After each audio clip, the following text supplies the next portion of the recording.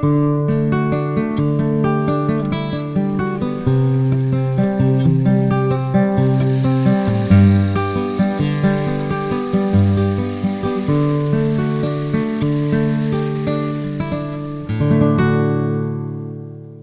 and welcome to the Dale Gas Confidentials, volume 11.1. Yes, sir. And man, my name is Beto Perez. I'm with your neighborhood DJ. Enrique Chicle Lugo. And we got a special guest joining us today for Women's History Month. Coming back for the second time, Doctora Chingona, a.k.a. Fabi Bagula from Conchitas con Atole blog. And bienvenidos and welcome. How you Gracias. doing? Thank you for having me again. I appreciate it. And let me highlight that she's just not here as a guest. She's here as a co-host. Yes. Ándale. That's right. So Okay, she's going to lead the pressure's pack on. for us today Yes. because, we, like you said, we are highlighting Women's History Month.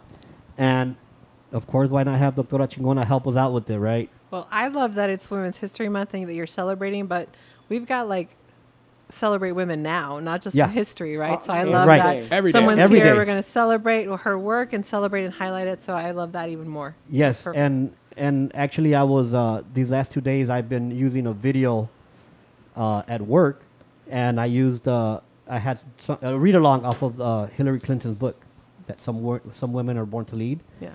And 2 out of the 3 teachers are females, so I have the kids congratulate them and thank them and applaud them. But then I also congratulate the girls and I thank them beforehand because I tell them, I know you're going to do great stuff, Yes. and maybe I won't be around to see it, but I want to thank you now. Oh, yes. You know, and we want to celebrate, like you said, now, which is why today we have Christina Billings as our guest. And she's I'm excited. I mean, I'm getting goosebumps because she's a former student of mine from Memorial, former student from San Diego High, product of the neighborhood, product of the community. She's involved in the neighborhood. She's a mother. But most importantly, she finished her schooling necessary to become a therapist, family therapist. And welcome. I mean, I'm going to let you do most of the talking, and then we're going to ask you some questions, but we really want to hear from you because, I mean... Well, role models are important, and so I love the representation. Latinas need to hear, that we are professionals and we get our degrees and we come back and contribute. And then I always like to say, and then our parents need to hear that we're not going to run off, right? That we're going to come Right. back and we're going to give back and we're going to take care of them. And actually, through education, we'll even have more power to do so. So thank Right. you. I'm already really proud of you. So Thank you. Yeah, glad that you're here. Christina, congratulations, by the way. Yeah. Thank you. It's not easy. It's not. It's not. And when I say recently hired, how recent were you hired, Christina? I got the job offer, I want to say Thursday, this past Thursday. Okay. I was doing my practicum hours there for about a year, and there was an opportunity for me to, be on there full time, and I interviewed, and I got accepted to be the next therapist there. Beautiful. That's Congratulations. awesome. Yeah, Yes.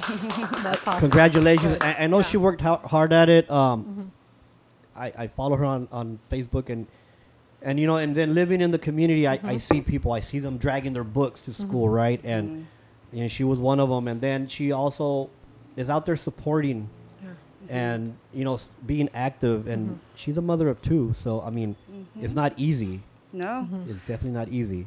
no, it's not. What- It's, but luckily I grew up in the community where there's a lot of support. It's more of a family. Yes. And so it just made it a little bit more easier for me to kind of get through. We were just talking about, other, community members, recognizing that we have accomplished this stuff, and it's not, very often that we see people that come up from the community and are successful like this. Right. So it's Right. important for me to let everybody know, like, Yes. you can come from the neighborhood, but you also can be something, and contribute back. Correct. Christina, coming from the neighborhood, what would you say was your biggest battle in finishing your career and finishing up school and all that? I would say that a lot was the stigma of mental health.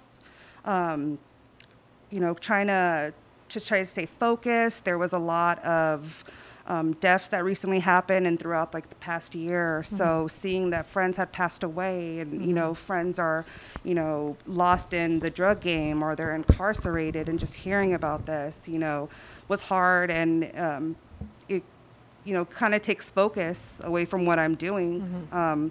but it also reminds me what I'm doing and why I'm doing it. Right. So it's both, something that's negative and a positive at the same time. Right. I want to dig into the stigma Yes, part. please. Because I mean, the minute that you said the stigma of it, all I kept thinking of was how many times I've heard us as a community say, "Ay, estás loco." Like we say that almost as a throwaway comment. And I'm wondering, how does that get in the way of what you're trying to achieve? It's probably one of the main reasons why it's so hard to get the community involved, because as Hispanic or Black community, we are taught that there's no such thing as mental health.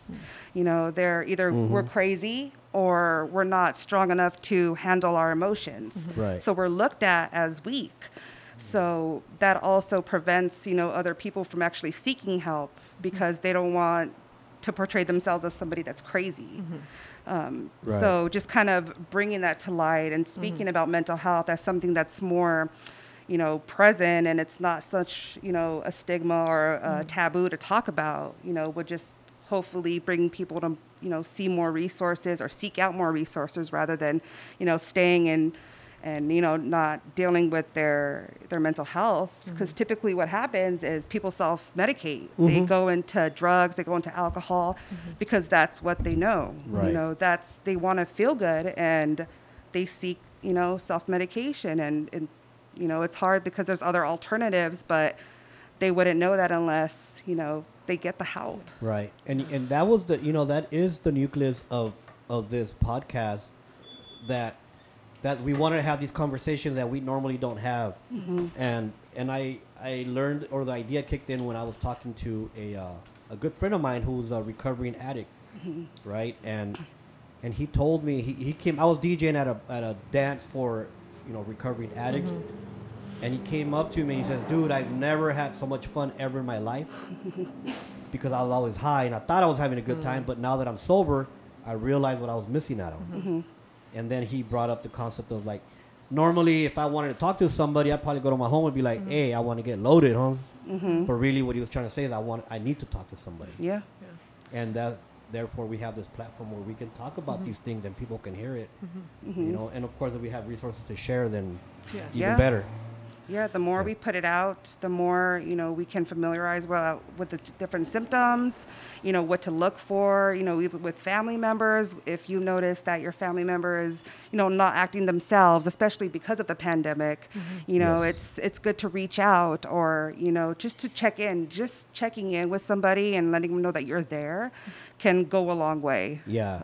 And you mentioned about the, growing up in a Black or Hispanic or Mexican culture where, they're like, tienes su pinche attitude. Oh, by the way, my disclaimer, PG-13. Always drop that bomb here and there. But, they'll say, tienes su pinche attitude, or, he's grumpy. That's how he is. And he's not a morning person. Well, you know what?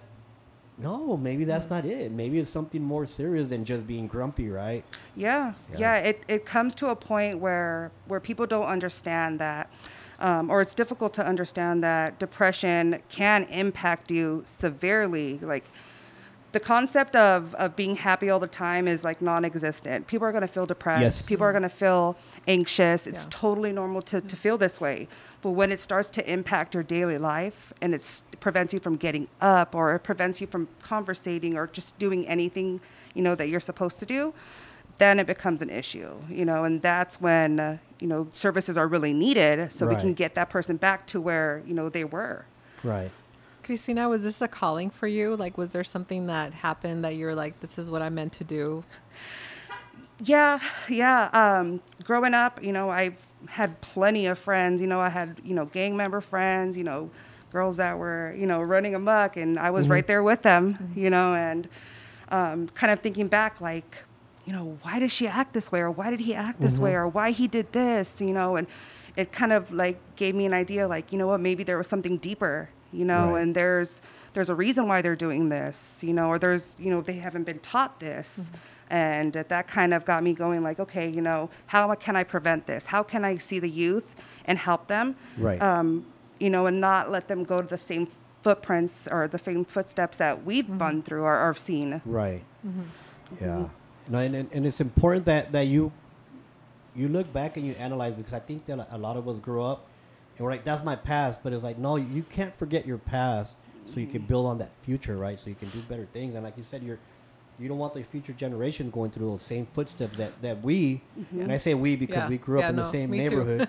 And, you know, like I feel that maybe subconsciously I'm paying back to society a lot of the stuff that I took away, whether it was a broken window or a damaged wall or whatever it was. But most importantly, I feel that I need to provide that counseling service that I was neglected to, you know what I mean? Yes. When I was in high school. Yes. I saw my counselor 3 times, and it was when I enrolled, when I got arrested, and when I got into a fight. You know what I mean? Yeah. I say that often here in this platform because it's important that we all recognize that we were neglected from stuff like that, from those services. Yes, and we don't. I don't know. I mean, I might be projecting here, but we didn't talk about our feelings. No. Like, Yeah. really, like legit, like especially when we're feelings of embarrassment or shame, which are completely normal Right. to express. But what we do with those feelings ends up being very toxic.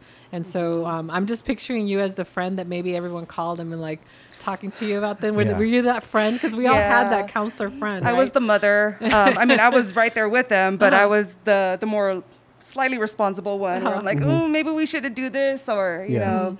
But yeah, that's the main reason. You know, kind of going into this profession. You know, we are. You know, we do what we're taught, and if we're not taught, you know, how to express our feelings and just bottle them up, you know, it's gonna, you know, explode, and you know, worse things can happen. Yes. Yeah. Yes. Do you mind taking us back and telling us, like, you know, when you grew up, like your elementary days, your middle school days, little history on that? Yeah, I love hearing those. I mean, honestly, those are the important stories we need to tell for all of our little girls. Right. They need to hear Yeah. this. Definitely. Yeah.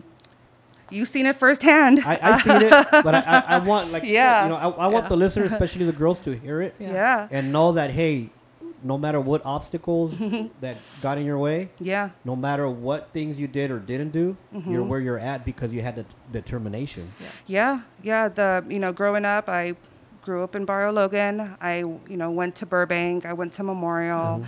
I went to Senego High. And growing up there, I was mischievous. I ran the streets. I drank. I experimented with drugs. I kicked it. You know, that's what I did. And we ran the streets. And back then, like, that's what we did. Right. And you know, going towards high school, I got pregnant my junior year, and I had my son, we found out is deaf mute. Okay. So being 17, having a child that has special needs, and trying to figure things out, you know, and trying to figure out what changes I need to make, you know, in order to be successful. Yes. You know, that came around as soon as my son came, and that kind of gave me motivation to actually contribute back. Right. But yeah, like, that didn't happen until, you know, later on. The whole years from elementary to junior high to high school, I wasn't taught anything as far as expressing your feelings, or, you know, I had to be tough, you know, Right. Yes. especially being, you know, half Hispanic and half Irish. Right. I had to be a little bit more tough too.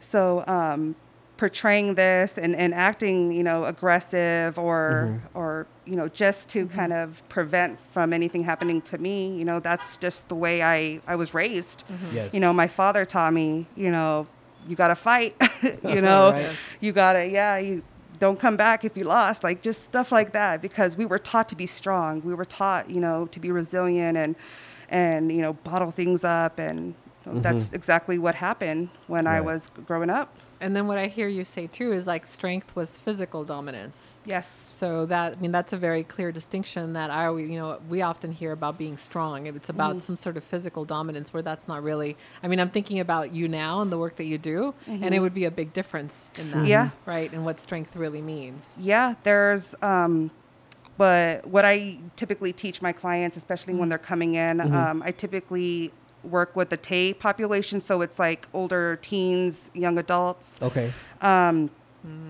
What I teach them first is, it's called cognitive behavioral therapy, and it's called it's the CBT triangle.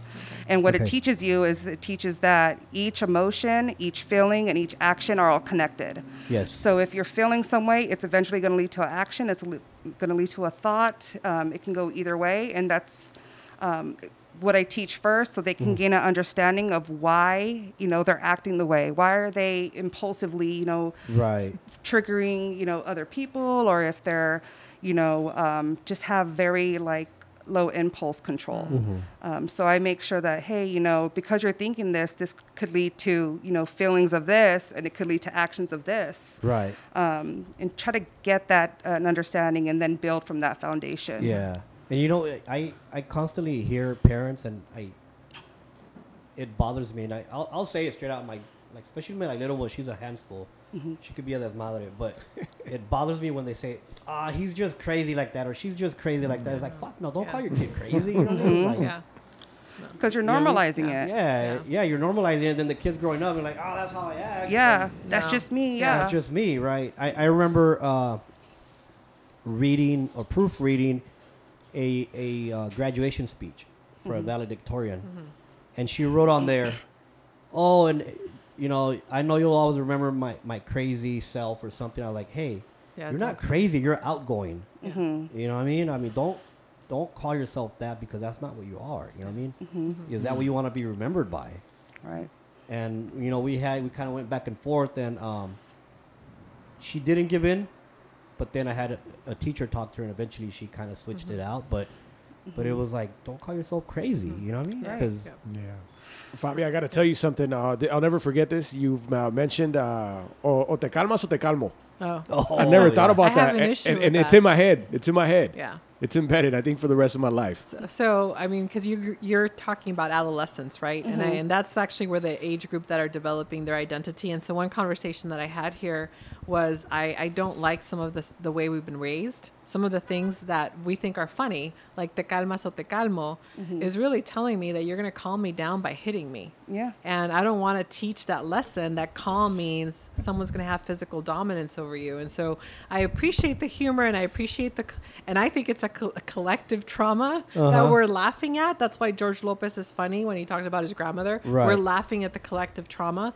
but ultimately, like, I don't agree with that's the way that we parent children. Right. And so I'm curious about the ways that we have traditionally, parented our children, and now how it's manifesting in the adolescent years. Like the tan loca becomes, my crazy self. Yeah. The calmas, calma means I gotta hit something. Like, I'm just worried about some of that space. Yeah. I don't know. And you can like hit me later. I know, but like I get a lot of Te hate from calmamos later? No. de veras. No, I get a lot of like, they want to throw tomates at me because I'm Latina and I love my culture. But there are certain things that we have to like stop. Yeah. And And that's, see, and I think one there's of a difference between joking about it, like if we're joking about it right now, right? And we're telling a story, versus telling our kid that in a serious manner. Right. Yeah. You know what I mean? Yes. I mean, if I yell at my daughter and I say, I'm going to slap you silly, that means that I'm going to punish her, Yeah. right? But then even the name called me. I was called pendeja like every other. That was how my mom called me on the like every 5 minutes. So that was like my nickname. So I'm just curious again. Because, actually, I'll share the story and then go back to you. Is my daughter, when she was about 15, I had to leave for 2 weeks to go to a conference, and my mom was watching her. And so I've tried to not parent that way. And she calls me, and she's like, Nana keeps calling me pendeja. I remember that. Yeah. Because I was like, I don't call her that. And so to her, it was shocking. Like, how can my grandmother call me this? And so you're seeing, again, adolescents, young children that are seeing this. And I'm wondering, how is it manifesting? What do you suggest from a therapist standpoint? And I would love to just hear your opinion, actually. Yeah, I mean, everything that we do goes back to how we were raised, and what we're, exposed to. Right. So, getting that tough love, being called names can, be cute, but then we end up having this identity as I'm crazy. I do this because I'm crazy. I can't help myself because I'm crazy. And that, contributes to like low motivation to even seek help. People think it's hopeless, because they, have this self-image that, they portrayed on themselves as a young kid and just took it to them as adults. And, they have like this idea that they can't change, when it all comes down to your mind frame, and really kind of picking out, what exactly happened throughout the life and what, kind of triggered the way that we act today.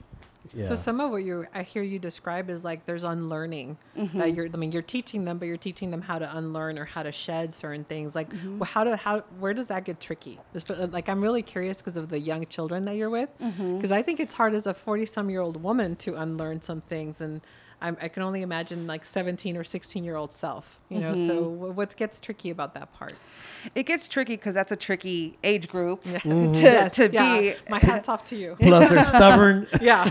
Yeah. I don't want to do it. So it really goes down to really getting deep into their childhood and what they're exposed to, and then really kind of picking out exactly, certain things that they may feel have contributed to, why they're acting. And then what I like to do is take a little bit of their past and really present it to them like, hey, have you thought because of this is the way you're acting because of this? Right. And letting them, develop that understanding that, hey, maybe I act like this because X, Y, and Z in my past.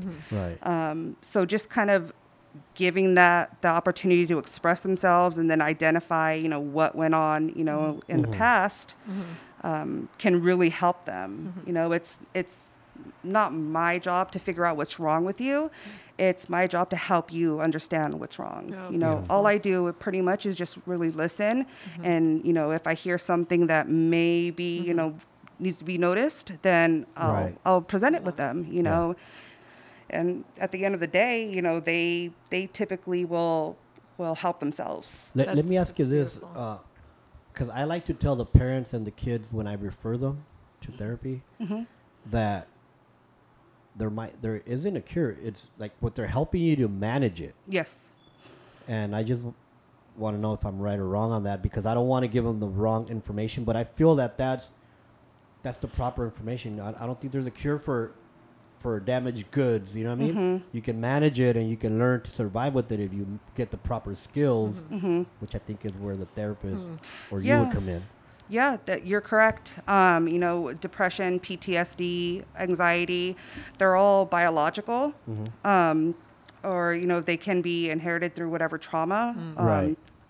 So just learning how to manage those symptoms, because we're giving them false hope if we say that, things are going to get better and you're completely be symptom free. Right. It's our job to give them these tools so they can manage in a healthy way and they're not, going to, self-harm or self-use or anything like that, because that's their go-to, method. Rachel, right now that you said therapist, man, it just sounded so scary. As a kid, it was just like, we're going to go see a therapist. Well, it's scary. Yeah. I mean, it's still, even the counselor, like I try to disconnect myself from any type of punishment that a child would receive, right, at a school level. Yeah. And I just got a fresh new batch of kids for a group session, and one of them was like she was almost crying. I'm like, what's wrong? You want to talk in private? She's like, no, I want to know what I did wrong. And I'm like, you didn't do anything wrong. You were referred to me so we can see what services we could provide for you. I go, and if you don't need them, that's okay, but you don't have to be nervous. She's like, oh, I thought I was in trouble. Yeah. It sounded like that, man, when we were kids. And they'd be like, go talk to the counselor. Like, I'm in trouble. Or go, you need to talk to a therapist. I'm like, I've always been scared of that. Yeah. Most titles outside of teacher, though, in school were scary ones, right? And especially like having to see the counselor or a school therapist, school psychologist. And it's in the 50s and probably up to like the mid 60s, if you went to go see the counselor, typically it was because you were messing around and he was going to tell you, ¿sabes qué? Get a trade skill. You're out of school. You're not school worthy. Yeah. It's crazy. Christina, I got a question for you. Is there such thing as hood PTSD? It could. If you were, experienced, gang violence, or you experienced, either you witnessed it or you personally experienced it, that could happen. I have friends that were, put out at gunpoint, and they still have flashbacks of it. Yeah. They still have intrusive thoughts, so it doesn't really, matter where you're at. It's how you present, and it's how you kind of take away from that. If you feel like you're having flashbacks, or you're unable to sleep because you're afraid of nightmares because of these past things, that's PTSD. I mean, before you arrived, no, just like I got here about 35 minutes later. we were actually talking about that. I mean, sadly, right now in the neighborhood has been so crazy. I mean, I think in the last 6 months, probably about 9 or 10 people. Yeah. Maybe I don't know. This weekend alone, there was like 6. Yeah, it have was a passed heavy away, weekend. and some of them are well, a lot of them are former students of mine. One of them, I mean, he was like a little brother. I mean, I just went to services Friday night, and literally so the services all that Friday, the Thursday before, another student gets shot. Man. You know what I mean? And it's like it's been snowballing, and I've been feeling guilty. I was like, could I have done more for them? But then I know, I mean, they've all passed away for different reasons, right? Yeah. Whether it was drug abuse, gun violence, diabetes, or whatever. But it's been happening, A lot. and it does exist. I think I know some of them have reached out to me privately, and they're like, hey, can I talk to you? And I've talked to some of them, and I think you're gonna get those messages eventually. Yeah. When they find out what you do for a living, and it's a good thing. Yes. You know what I mean? It's a good thing. Yeah, just today, I have a friend who has a mother that's going through some mental health issues, and she was like, hey, I don't know what to do. Can you help me? And give her the resources, explain to her what's going on and what's going to happen. And that really like calmed her down, just because she had some sort of, resource to go to. Right. Christina, what kind of resources are out there for people in the community? You say, for one, they maybe can't afford one, or how do they go about reaching a therapist, a counselor? Well, specifically for like low income, if you have like Medi-Cal, there are options out there. I feel like the county just in the last maybe 5 years has improved their mental health, and they're accepting a lot more people. So gaining the resources shouldn't be, hard as far as like transitioning to them. It's actually seeking help. One of the major resources that I give my clients is called the Access and Crisis Line. And when they hear Access and Crisis, they're like, oh, no, I don't need it. I'm not in a crisis. Yeah. Like, why am I going to call these all people? dramatic. I'm just Yeah. a little sad. Yeah. Yeah. And I tell them, like, no, this number is 24 hours a day. It's 7 days a week. There's licensed therapists on the other end, and it's for the community. So Yes. if you are, like, thinking about something at 2 a.m. and you cannot sleep and you just need to get it off your chest, you call this number. Right. And they, if you, are seeking out different services, they'll link you to it. The number that is to the Access and Crisis Line is 1-888-724-7240.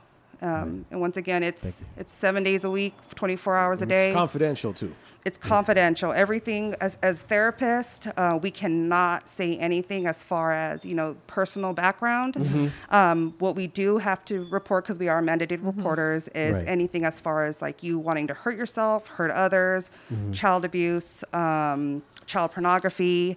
Everything else that doesn't fall on those lines is completely confidential. What would you say to somebody who's scared to go to a therapist?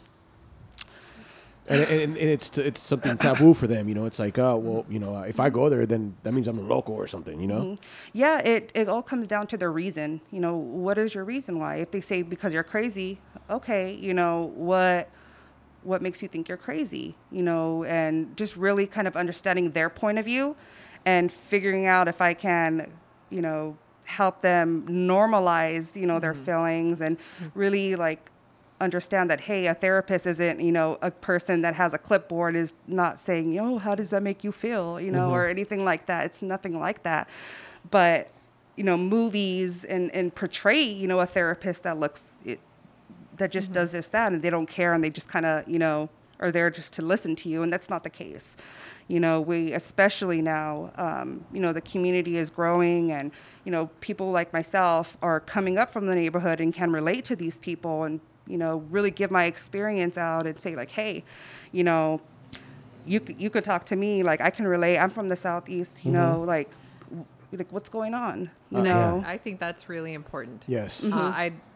So I took myself to when I was, I want to say 18 or 19, I took myself to a therapist, and I remember it was a white guy, and the questions he posed, I was like, I never want to talk to you again. Like, it was one of those, it was really, I felt really disconnected. And even just recently, I'm like, I need a therapist, but I want a Latina. Like, I don't want to be misunderstood. Like, I want someone that's already has the background knowledge, so I don't have to fill it for them, because we really are different. And so I think it's a really big gift to have you with that age group. Like, it's a really beautiful gift. Especially, Go ahead. No, I was gonna say with the demographics that you're working at and the location. Yes. It's like your ideal, you know. Yes. Yeah.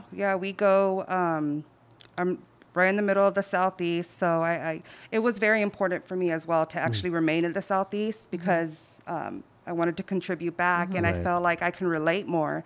You know, there's certain things that, I find out that clients go through, and I'm like, hey, I've gone through that. Yeah. Let me show you what I did, Yes. and that helps them, build that rapport. And, I can't tell you how many times a client's like, oh, I feel so much better. Yes. Right. Or, Yes. I feel They like. feel seen. Yeah. They're like, oh, and that right there is just like, okay, good. Like, I broke that barrier, and that's mainly what I want to do, especially in the beginning with a client, Right. is make them feel normal, make them feel safe. Yeah. So Richo was asking for validation about how he represents therapists to parents. How Right. do you represent therapy to parents when you're taking on clients? I explain to them, I present, obviously professional, and I explain to them, like, look, this is what we're going to talk about. I'm going to be asking these questions. What parents find difficult is, even though you're a minor, they do have rights. Right. So there's a lot that can remain confidential, and parents have a difficulty with that because they want to know what's going on with their kid, right? Yeah. So, explain to them, like, hey, we're trying to build independent, we want to give them a safe space. If they want to share with you, perfect, but I at least want to give them that opportunity so they can get whatever's off their chest, and feel comfortable about it, because obviously they're not comfortable, with the people that are around them right now, or they don't know what to do, with what they're feeling. So just being that person, that can normalize it and help them. Yeah, and I think the younger they are, the harder it is for the parent to let go. Like I said, right now I started a new batch of groups, and of course the parents don't know who How I am. little are they, Richo? Monday? What's their age group? Right now I'm working with 5th and 6th graders, okay. so they range between 10 and 12. Okay. And some of the parents don't know me, right? Like physically, especially because it's at a school that I'm covering. It's not my normal school. And like today, there was a mom asking the kid a lot of questions about me, like, who is he? How often does he do it? And blah blah blah. And I'm like, I would give the kids my email address, and I'm like, you can email me any questions, especially right now that they're the initial meetings. And I say it purposely loud enough to where they can hear it. And I say, and if your parents have any questions, and I mean, it's like 10 hours later, she hasn't emailed me. But you know what I mean? She's not giving them that safe space, right? And we talked about this concern, remember? Yeah. Because of distance learning and whatnot. That Yeah, we're in their living rooms. Yeah, Yeah. we're in their living rooms. So they're not getting that privacy that you say they have rights for. Yeah. Hell, I was asked, like, how am I doing? And my husband's in the background. I'm like, fine. I'll tell you later. Wait till he leaves, and then I'll tell you. Like, let me pause on that one. Yeah. So, I mean, it happens for all of us. Yeah, it happens to all of us. So. Right. You know, I wanted to touch on, you brought up about that you went and seek therapy, and that therapist, the first therapist, like, it wasn't working for you. No, it was really hard in college. Just being an only Latina everywhere, going from like Southwest High, living in Tijuana, and then going to a school where I was like one of the only, women of color.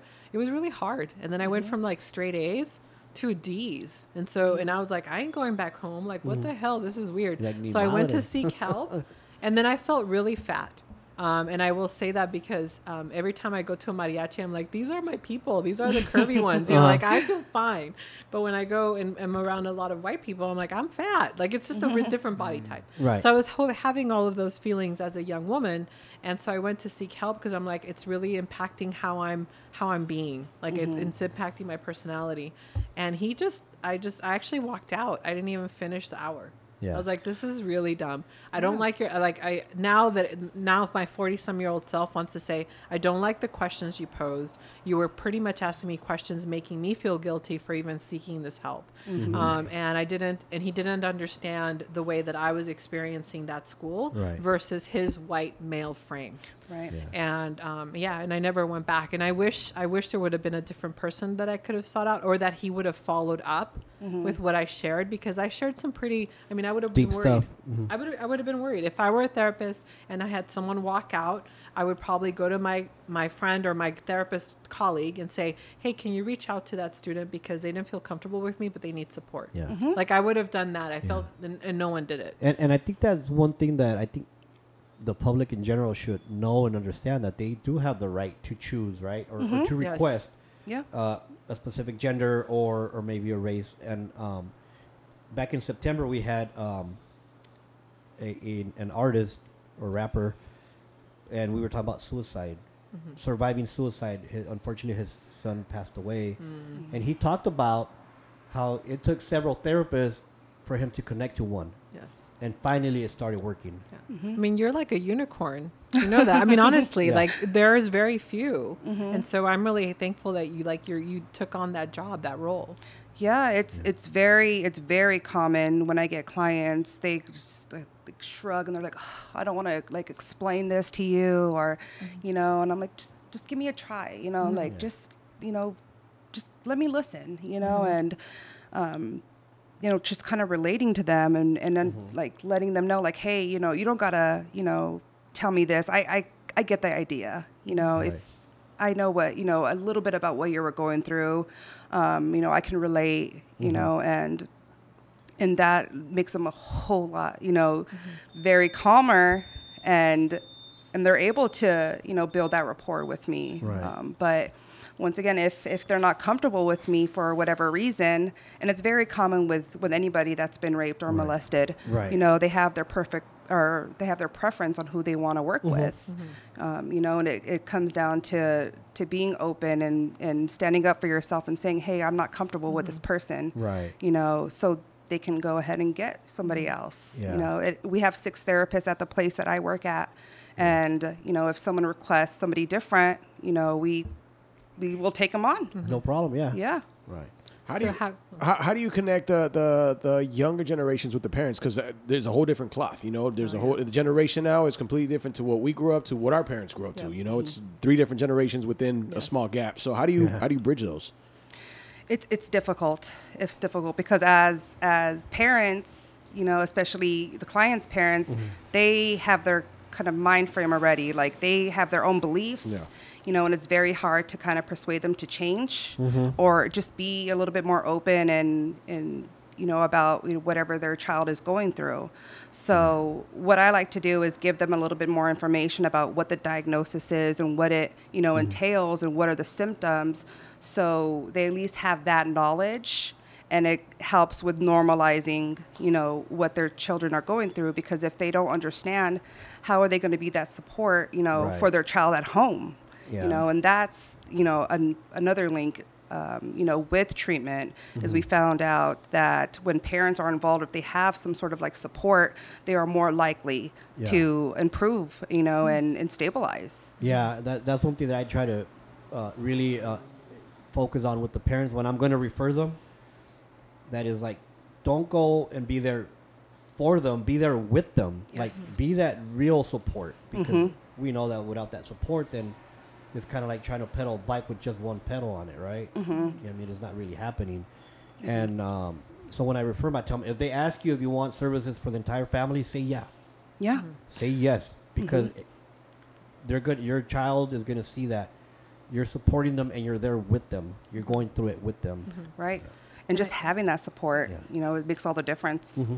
And I think that the part, because I'm just thinking about, I've done the referrals to therapists as well. And I have some very traditional, like moms say, oh, sí, para que les dé consejos. And I always have to go, no, they're not telling you what to do. Like, and that's actually like a very fine line, right? Like, it's not a consejo. You're not doing that part. So there's a misunderstanding, but it's very nuanced. Yeah. So there's a whole, everybody has their own idea of what a therapist is. And in the Hispanic community, you know, that's kind of like shunned. So, you know, they have this idea like they're going to tell you what to do and they're going to tell you what's wrong with you, you know, when in all reality, like my job is just to listen to you. And if I feel like I can give you some skills, you know, or teach you like deep breathing or something that you can use when you're by yourself, then I did my job. Yeah.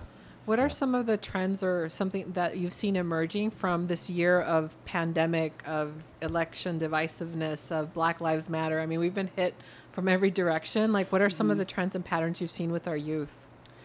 There's I've seen a lot of the youth be a lot more open about their experience with whatever's going on. I've seen an increase in suicide attempts. I've seen an increase in drug use. And it seems that was beginning at the very beginning of the year last year.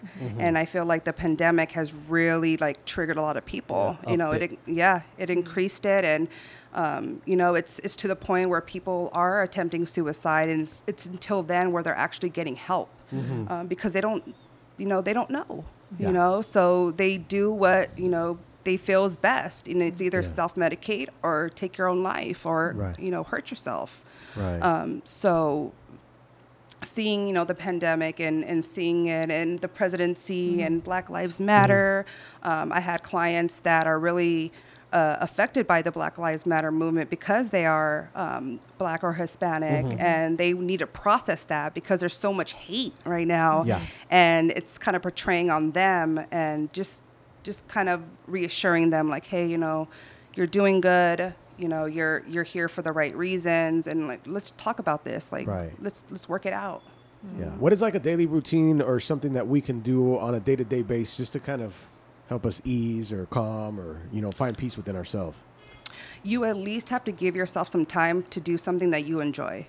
Self-care is important, even if you're in the field or not. Allowing yourself, I even tell clients, if it's 30 minutes, 15 minutes, do something that you enjoy by yourself, whether it be reading a book, you know, listen to music, because you need that time to decompress with whatever, you know, is going on in your daily life. For example, before I go into the house, I calm myself down, I listen to music, and I decompress from, you know, whatever the day was. And I know that I'm able to tackle motherhood once I get into the door, because I'm going to get hit with it as soon as I come in, you know, but allowing myself to really calm myself down and do something that I enjoy, you know, really helps. It makes all the difference. I was going to ask something similar to that, because I hear you holding a lot of healing space for others, and I just kept thinking, and you're also experiencing the pandemic, and you're also experiencing Black Lives Matter, and your mother, and so how are you healing yourself, or how do you self-care, I guess? And I know you gave us some examples, but I'm sure you do other things that are more intentional behind that, because it's a lot to hold space for others and then still do it at home. And then where's Christina and all that? Yeah, there's certain techniques that I've put in place while I'm at work. Luckily, the university that I went to is very stern on self-care. And the courses that we really dig deep into ourselves and really kind of identify what, you know, bias thinking we have. And with that, they help us develop different, you know, coping mechanism while we're actually at work. You know, I deal with severe mental health. So I'm, you know, meeting the person that, you know, just tried to commit suicide 2 days ago. Or I'm, you know, dealing with a female that has different personalities, you know, because they were, you know, raped at a young age. So it's, you know, you, as a therapist, like, that's what you want to do. You want to help people, but there's a fine line with, you know, what can I do? And then over trying to help them, which will cause burnout. You know, burnout's a huge thing, especially in mental health. It's to the point where we overwork ourselves. We don't allow ourselves to decompress. And then we end up, you know, completely getting out of that field because we didn't allow ourselves to calm. You know, during clients, in between clients, I make sure that I give myself like at least 10, 15 minutes. I go on social media. I check in with, you know, friends, just to kind of bring me back to who I am, and I'm ready to go to the next person, because it's difficult. The social media, how does that affect kids nowadays? Oh, that affects them I feel like it's increased mental health. For example, I have a client that tried to live stream their suicide. And he's young, and it was encouraged by social media. He went on a social media site, expressed, his feelings, and these people that were on the site encouraged it and recommended it. So there's a lot of hate crime. I mean, people can take a picture, and it's the internet. It's a World Wide Web. It's stuck there. So any mistake that you make as a young person, it's there forever. Right. So they're dealing with that. There's video phones. Everybody's recording. So there's really no privacy anymore, and that really affects this youth because they don't have that safe place. Everything is out. Yeah, they don't have the mental capacity to try and manage it. I mean, we can't control it. We can manage it, and I think that they don't have that capacity. I mean, they think it's cool right now, but then, like you said, it's going to be there forever. And 2 days later, it's switched out, and now they're making fun of you. Yeah, and we're not taught certain things as a young child to prepare ourselves for adolescence. There's a lot.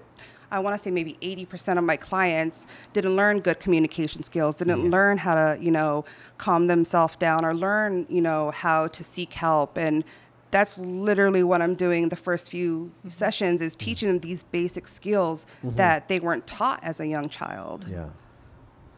Man, I'm mind blown right now. Yeah. I didn't know that happens. So on top of all that you do, I mean, you still got to come home and you're a mom and you have a teenager and then a younger one.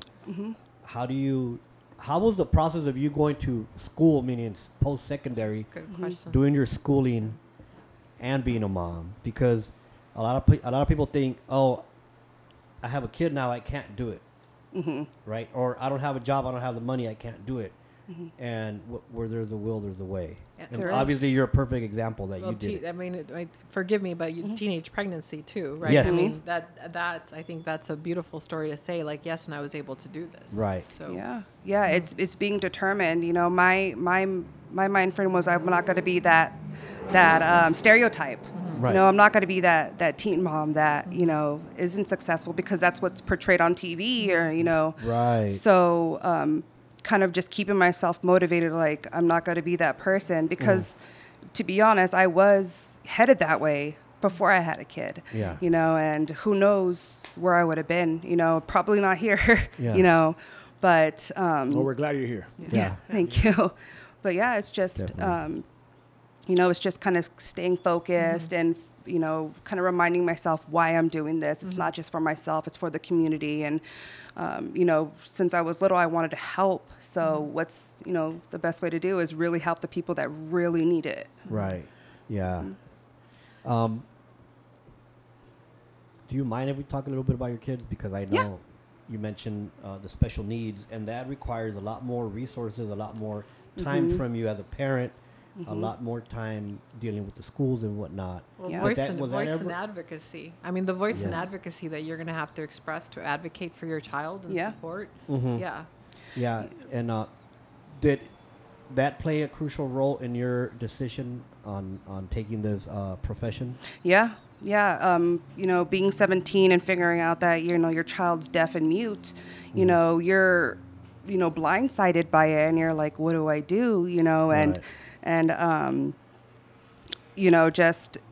Just experiencing what I experienced with different counselors, and I'm like, I don't want to be that person, or, the negative experiences that I had, I took that and I was like, I'm not going to be that person. I'm going to make sure that these kids feel safe and they're supported rather than just giving them a piece of paper and then sending them on their way. Right. Because that doesn't help. And my other younger son has an intellectual disability, so he's linked to different centers, and learning how to advocate was difficult, but understanding the laws and really figuring out what you want your child to be able to do, you're able to advocate that. Yeah, and the reason I brought that up is because I know that in our community there's a high number of families that have children with either disabilities or special needs. And a lot of times they will just kind of pull them into a virtual closet right? And they don't know, or they don't want to know about those laws and those rights that they have and those services. And then like they'll grow up and we're like, didn't you have 3 kids instead of 2? And eventually they'll be like, yeah, but we don't want to talk about it. We don't want to deal with it. And it's like, you're doing a disservice to your child who's now an adult. Yeah. And, I really like the fact that you still went ahead and did your thing. And you're still advocating not just for your kids, but for people in the community. And you fulfilled your goal of, becoming a therapist. Yeah, thank you. Yeah, it was a whole process. Yeah, it was a beautiful story, though. I mean, honestly, like I'm sitting here really proud of you. So that's thank really you. good. Yeah, it was a long road, and I always tell younger girls, I was like, was it easy? Hell no, it was not easy. But is it possible? Yes, it is. But you're gonna have to take away different hobbies or free time, and you got to be okay with that for a certain amount of time. And not a lot of people want to give up certain amounts of time, and that usually hinders them from actually reaching their goals. So yeah. Christina, what's one of your favorite pastimes? What do you like doing for fun? I've been playing softball since I was like 12. So I play. I've been playing softball since I was 12. What position? I was a pitcher and a catcher. Oh, nice. Okay. So not bench. That's good. She's like, trust me, I got you on this one. Yeah, there's an adult league that's just for women. It's just fast pitch that I found a couple years ago that I joined. You ever got hit with a ball? I'm sorry? You ever got hit with the ball? Oh, yeah. Yeah. At Little League, my dad was around, and he like kind of trained us, and he was like, you need to get hit with the ball so you're not scared of it. Oh, no. Because a lot of people kind of duck and look around because they're afraid to get hit with the ball.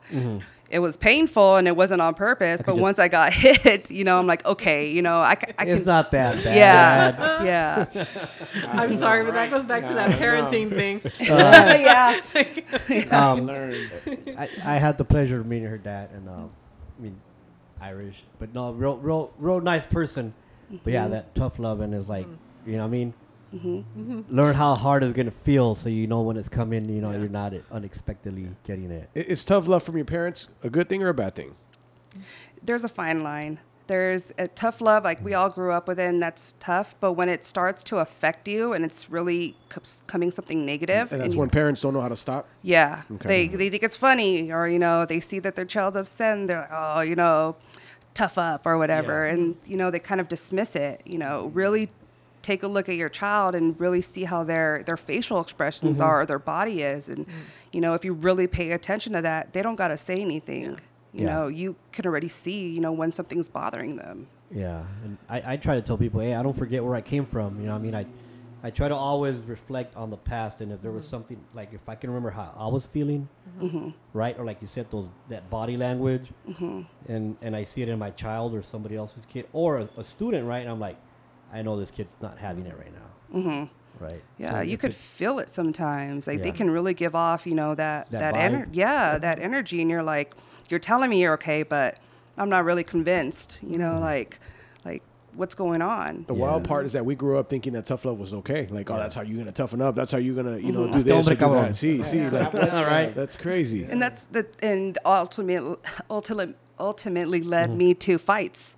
I was fighting a lot when I was younger, and that tough love taught me, to be tough. Yeah. And that ended up, not being that great. But I was mentally tough, but I was also thought that I had to be physically tough, and I had to fight. Right.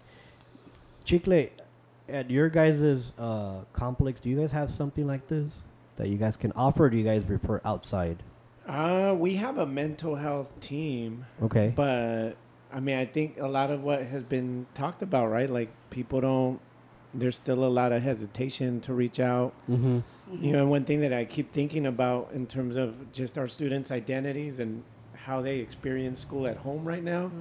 Last year we had, at one point this school year, we had 30% of our Latina students with a D or an F.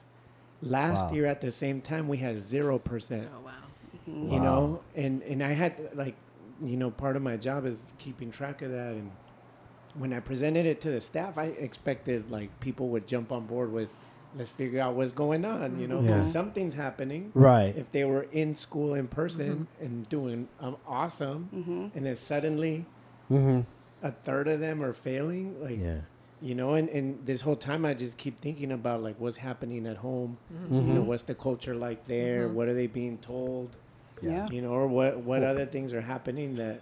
Or what are they not being told? Right, and so I was gonna ask, like, is there advice for like the parents, the students who may be listening, or even for teachers, Yeah, to definitely. consider, like, I don't know, like, I don't know, do you have anything? It's just very important to normalize mental health. I think as soon as we like minimize the stigma, it's going to be a lot easier. Yeah. And just having that conversation with parents and kids and letting them know, like, hey, you know, it's not going to be this stranger that you're going to, you know, be vulnerable about, because one, that age group doesn't want to be vulnerable. They have, you know, that stern, you know, attitude. And, you know, letting parents know, like, give it a try. You know, we've tried X, Y, and Z and those haven't worked. Right. You know, try it. See, you know, see. Doesn't hurt to try, right? Yeah, it doesn't. You know, so try it and see if you like it. If it's therapy's not for you, then you don't have to go. Yeah, and you know, right now, Chicle, when you mentioned about your staff not kind of jumping on board, right, or not saying nothing much, it reminded me of your post, Bobby, this morning about just feeling tired all the time now. Dude. And I think probably that's part of the problem with your staff. I mean, overall, is like everybody's drained from this COVID thing, Yeah. where it's like you don't get to rest ever, No. ever. And I know that you, Christine, are going to be like really busy. Yeah. For years I on am. to come, unfortunately. Yeah. I think Already, the yeah. post, what is it called? And you could correct me actually, because I don't know, but there's like post-trauma, right? Post-trauma growth or post-trauma healing. We're still in it. We're not post yet. Uh-huh. Yeah. So at some point, like we got to make sense of it and kind of do like, what's the healing we're going to do together? You know, and I Yeah. think it's very necessary given that. That's space. when I think we should joke and be like, ¿te acuerdas, güey, cuando andamos con las pinches máscaras? No, but you know what I mean. Oh, dude. I try to use a lot of humor. Obviously not with the kids at work, but Yeah. but yeah, I mean it's something we're gonna end up in that era of post, Yeah. right? And Yeah. we are gonna need that help. you Yeah. know? It's Yeah. been an intense ride. Yes. Yeah. Very much When so. and I think like what you said, Christina, of normalizing that this is hard for all of us, you know, and that there is mental health implications with the experiences that we're having, with even with the adults, right? Because Yeah. from my opinion, no one jumped up and said, "Hey, let's do something." But I'm sure that teachers were thinking about it and trying to address it, right? Because this is the first time we all have to do this, right? Uh-huh. Yeah. Like even the folks who had done online teaching and for other Entities. demographics, Yeah. like it's still new to them because they had never taught high school students, right? It's a completely different Yeah. experience, and Yes. it's hard, but you know, to know that we have people like yourself that can connect with folks in a different way with our youth. That I know in my household we started seeing I don't even like saying therapist for all the same reasons we already discussed, but like we have a counselor, Uh-huh. you know, that my wife and I see, and my son sees another partner with that person, and we feel comfortable with them. And one thing that my wife and I were joking about the other day is like, dang, like, is this really therapy? Because it feels like we're just talking to her, you know, like, what are we, like, is this really what it's like? It's active listening. You know? Yeah. And so it was cool, and that's what I said. Like, well, maybe that's what it is. Like, we had never done it before, but like, Yeah. if more people knew that you're just someone who's neutral and is just gonna listen and maybe offer you some, not advice, but some tools or Yeah. resources, Right. like maybe we'd be more open to that. Yeah, I You think know? I mentioned this some time back, but I was at one of the trainings that you guys put on through the county on active listening, and one of the portions of the training was that sometimes somebody just wants to be heard out. Like they don't want a response because while they're being heard out, there's problem solving. Yeah. Yeah. Yeah. they're like, as they're telling you, they're like, oh, okay, Yeah. that's what I should have done. And you know Or what? that's what I can do. I Yeah. know exactly what you're talking about, and You know what I'm talking about, right? it trips people out. Like Yeah. when we say, so listening is actually for the speaker. Yeah. Like it's not for the listener. Right. And we're taught to listen because we're going to learn from you, but no, really, you speaking is your own learning. You know how to solve your problem already. You just someone needs to hold the space to listen to you. Yeah, Right. that's literally what Yeah. what therapy is. You know, Yeah. you guys already have the answers. You know, and just kind of getting that out and making you guys feel safe enough to share this information. You guys are gonna again think like, oh, I should have done that, or that's the reason why I do this. And understanding that really helps. Right. Instead of thinking you're crazy, it's because of that thing that happened when you were 5. Right. And really understanding that can break that. Yeah, and sometimes we'll be thinking, well, I don't want to talk to Beto about this specific topic because it's embarrassing between me and him. But I'll talk to Chicle, right? But if you have that one person like you guys have that is always the same person, always listening, but nobody knows about, and by law they can't disclose anything, Yeah. then you could just throw up on them and tell them everything, right? Yeah. Without feeling embarrassed. And you got to have that space. Yeah. Yeah. Just making sure like, hey, therapy is just a safe place for you to just vent, and express what's going on Yeah. and saying stuff that you weren't able to say to your friends or parents or whoever raised you. Yeah. And just kind of just getting it out there. Right. What's the future for Christina Billings, the therapist? My main goal is to open up my own practice in Logan. Yes.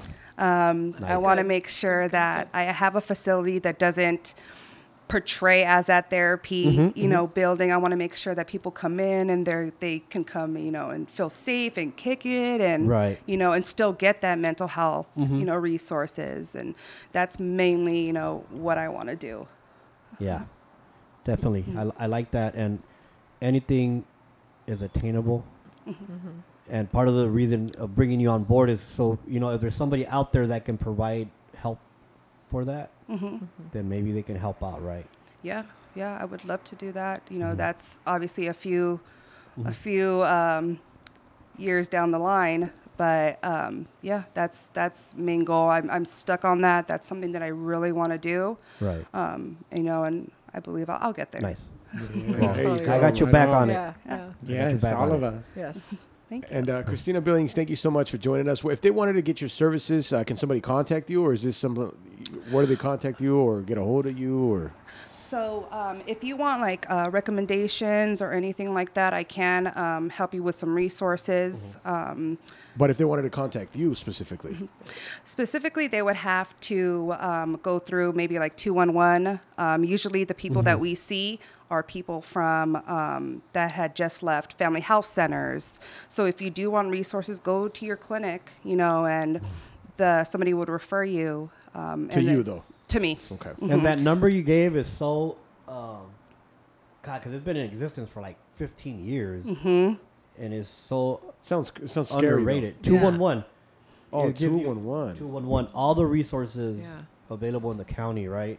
Or Yeah. most of them. Yeah, I give 211 and the access and crisis line to all of my clients because for one, it's hard to find resources, but you can call 211 and you can Anytime, be right? like anytime, and you could be like, hey, I need some food. It's so much Yeah. easier to call 211 though than the crisis lines because that sounds scary. Yeah. Yeah. It is. Yeah. It is. 'Cause Yeah, just I like never knew how what many- 211 was. I've seen it like when you go like Coronado Bridge and stuff like that, but I never knew exactly what it. Maybe they should do a better job at explaining what they offer. Yeah, Yeah. they started when it first came on board, they started promoting it.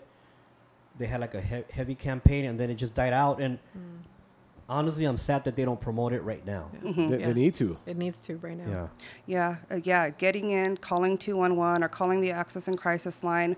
Well, they will, they listen to you without judgment, and they'll get you the resources. We understand that getting these resources are very hard, to even do, or building up that motivation to even say, hey, something's wrong with me. Right. And, being able to talk to somebody on the other end that's not going to judge you just makes all the difference. Right.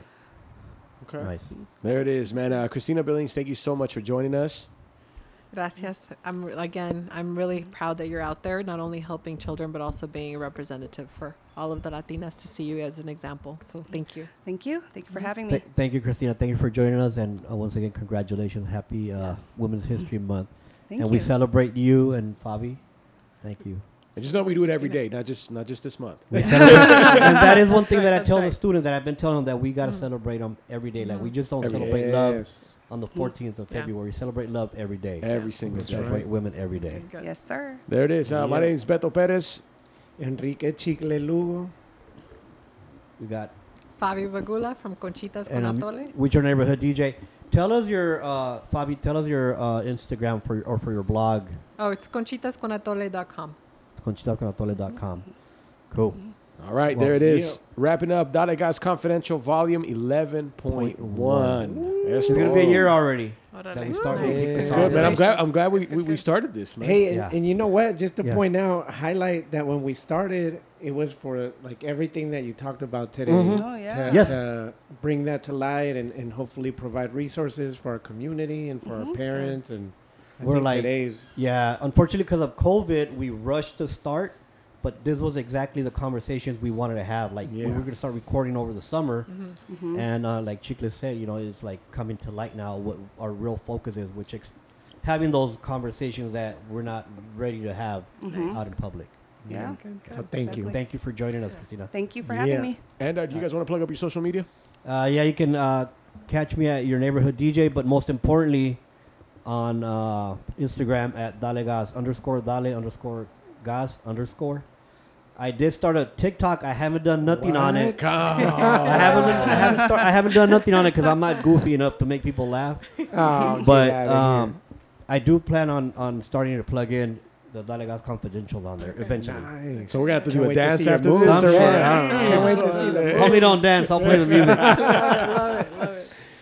Right on. Well, you can find me on Instagram, Chicle79. There it is. My Cool. Instagram is at Cali Burrito. Yeah. Cool. All right. Do you have a public one or a private one? If you have a private one, that's fine. You don't have to share it.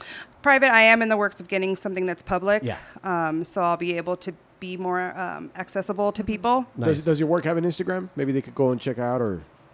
Not at the moment, but I'll let you know. Okay. And if you create a public one for your services or you just want to share information on that, let us know and we'll help you to promote Yeah, it. I'll definitely keep you updated on that so you Cool. can let people know where to reach me. Sounds good. Right on. Well, once again, thank everybody. Yep. And Thank you. crew, we'll see you guys next week because it is Women's History Month, so we're going to highlight a woman each week. Yes. Nice. Cool. Dr. Ching, will I come back for that or is it just a one time? She's coming Can back. I come back? Yeah. Of course you're coming back. That's what you Have said to. yes Nice back in the talking fall, to you. so you're coming Yeah. back. And bring the conchitas and the tole next time. Gracias. With that said, dale gas. Dale and we gas. have it. Yes. Thank you. Thank you.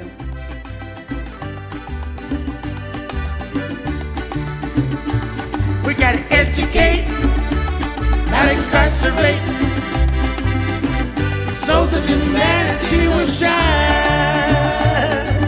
Educate, not incarcerate,